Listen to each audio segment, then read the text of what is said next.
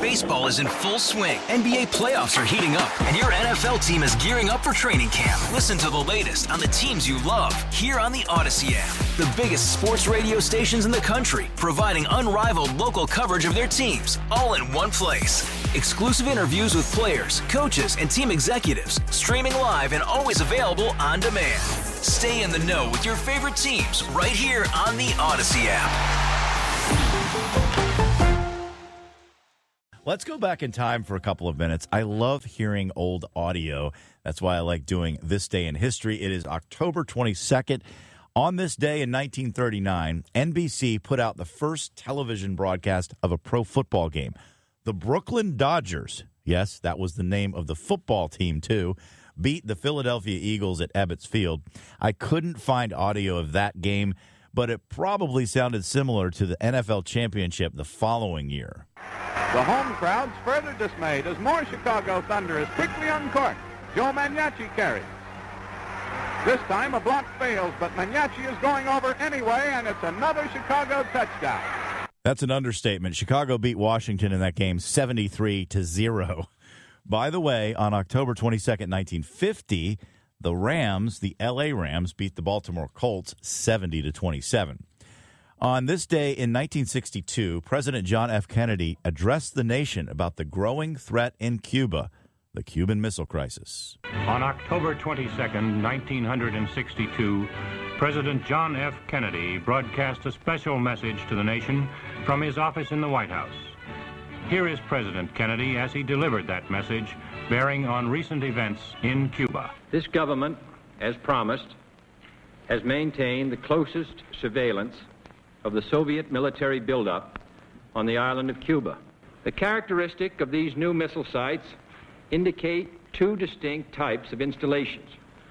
Several of them include medium-range ballistic missiles capable of carrying a nuclear warhead for a distance of more than 1,000 nautical miles. Each of these missiles, in short, is capable of striking Washington, D.C., the Panama Canal, Cape Canaveral, Mexico City, or any other city in the southeastern part of the United States. Born on this October 22nd, actor Jeff Goldblum, he turned 69. Bob Odenkirk is 59, Better Call Saul. And the great Christopher Lloyd is 83. But I need a nuclear reaction to generate the 1.21 gigawatts of electricity. 1.21 gigawatts! 1.21 gigawatts! Great Scott! What the hell is a gigawatt? It just so happens that yesterday was Back to the Future Day. October 21st, 2015 was the date Marty and Jennifer would travel forward in Back to the Future 2. In a recent interview, Lloyd talked about getting strapped in for the clock tower scene in the original. I remember when they took me up on the crane up to the clock. It was a misty night and attached me to the cable and got me all set up, and then the crane went away and I was up there all by myself, and I thought, this, showbiz can send you to some strange places. And finally, on October 22nd, in 1964, the record label EMI rejected an audition by a band called The High Numbers. I'm guessing the execs were like, The Who? Well, guess what? They were.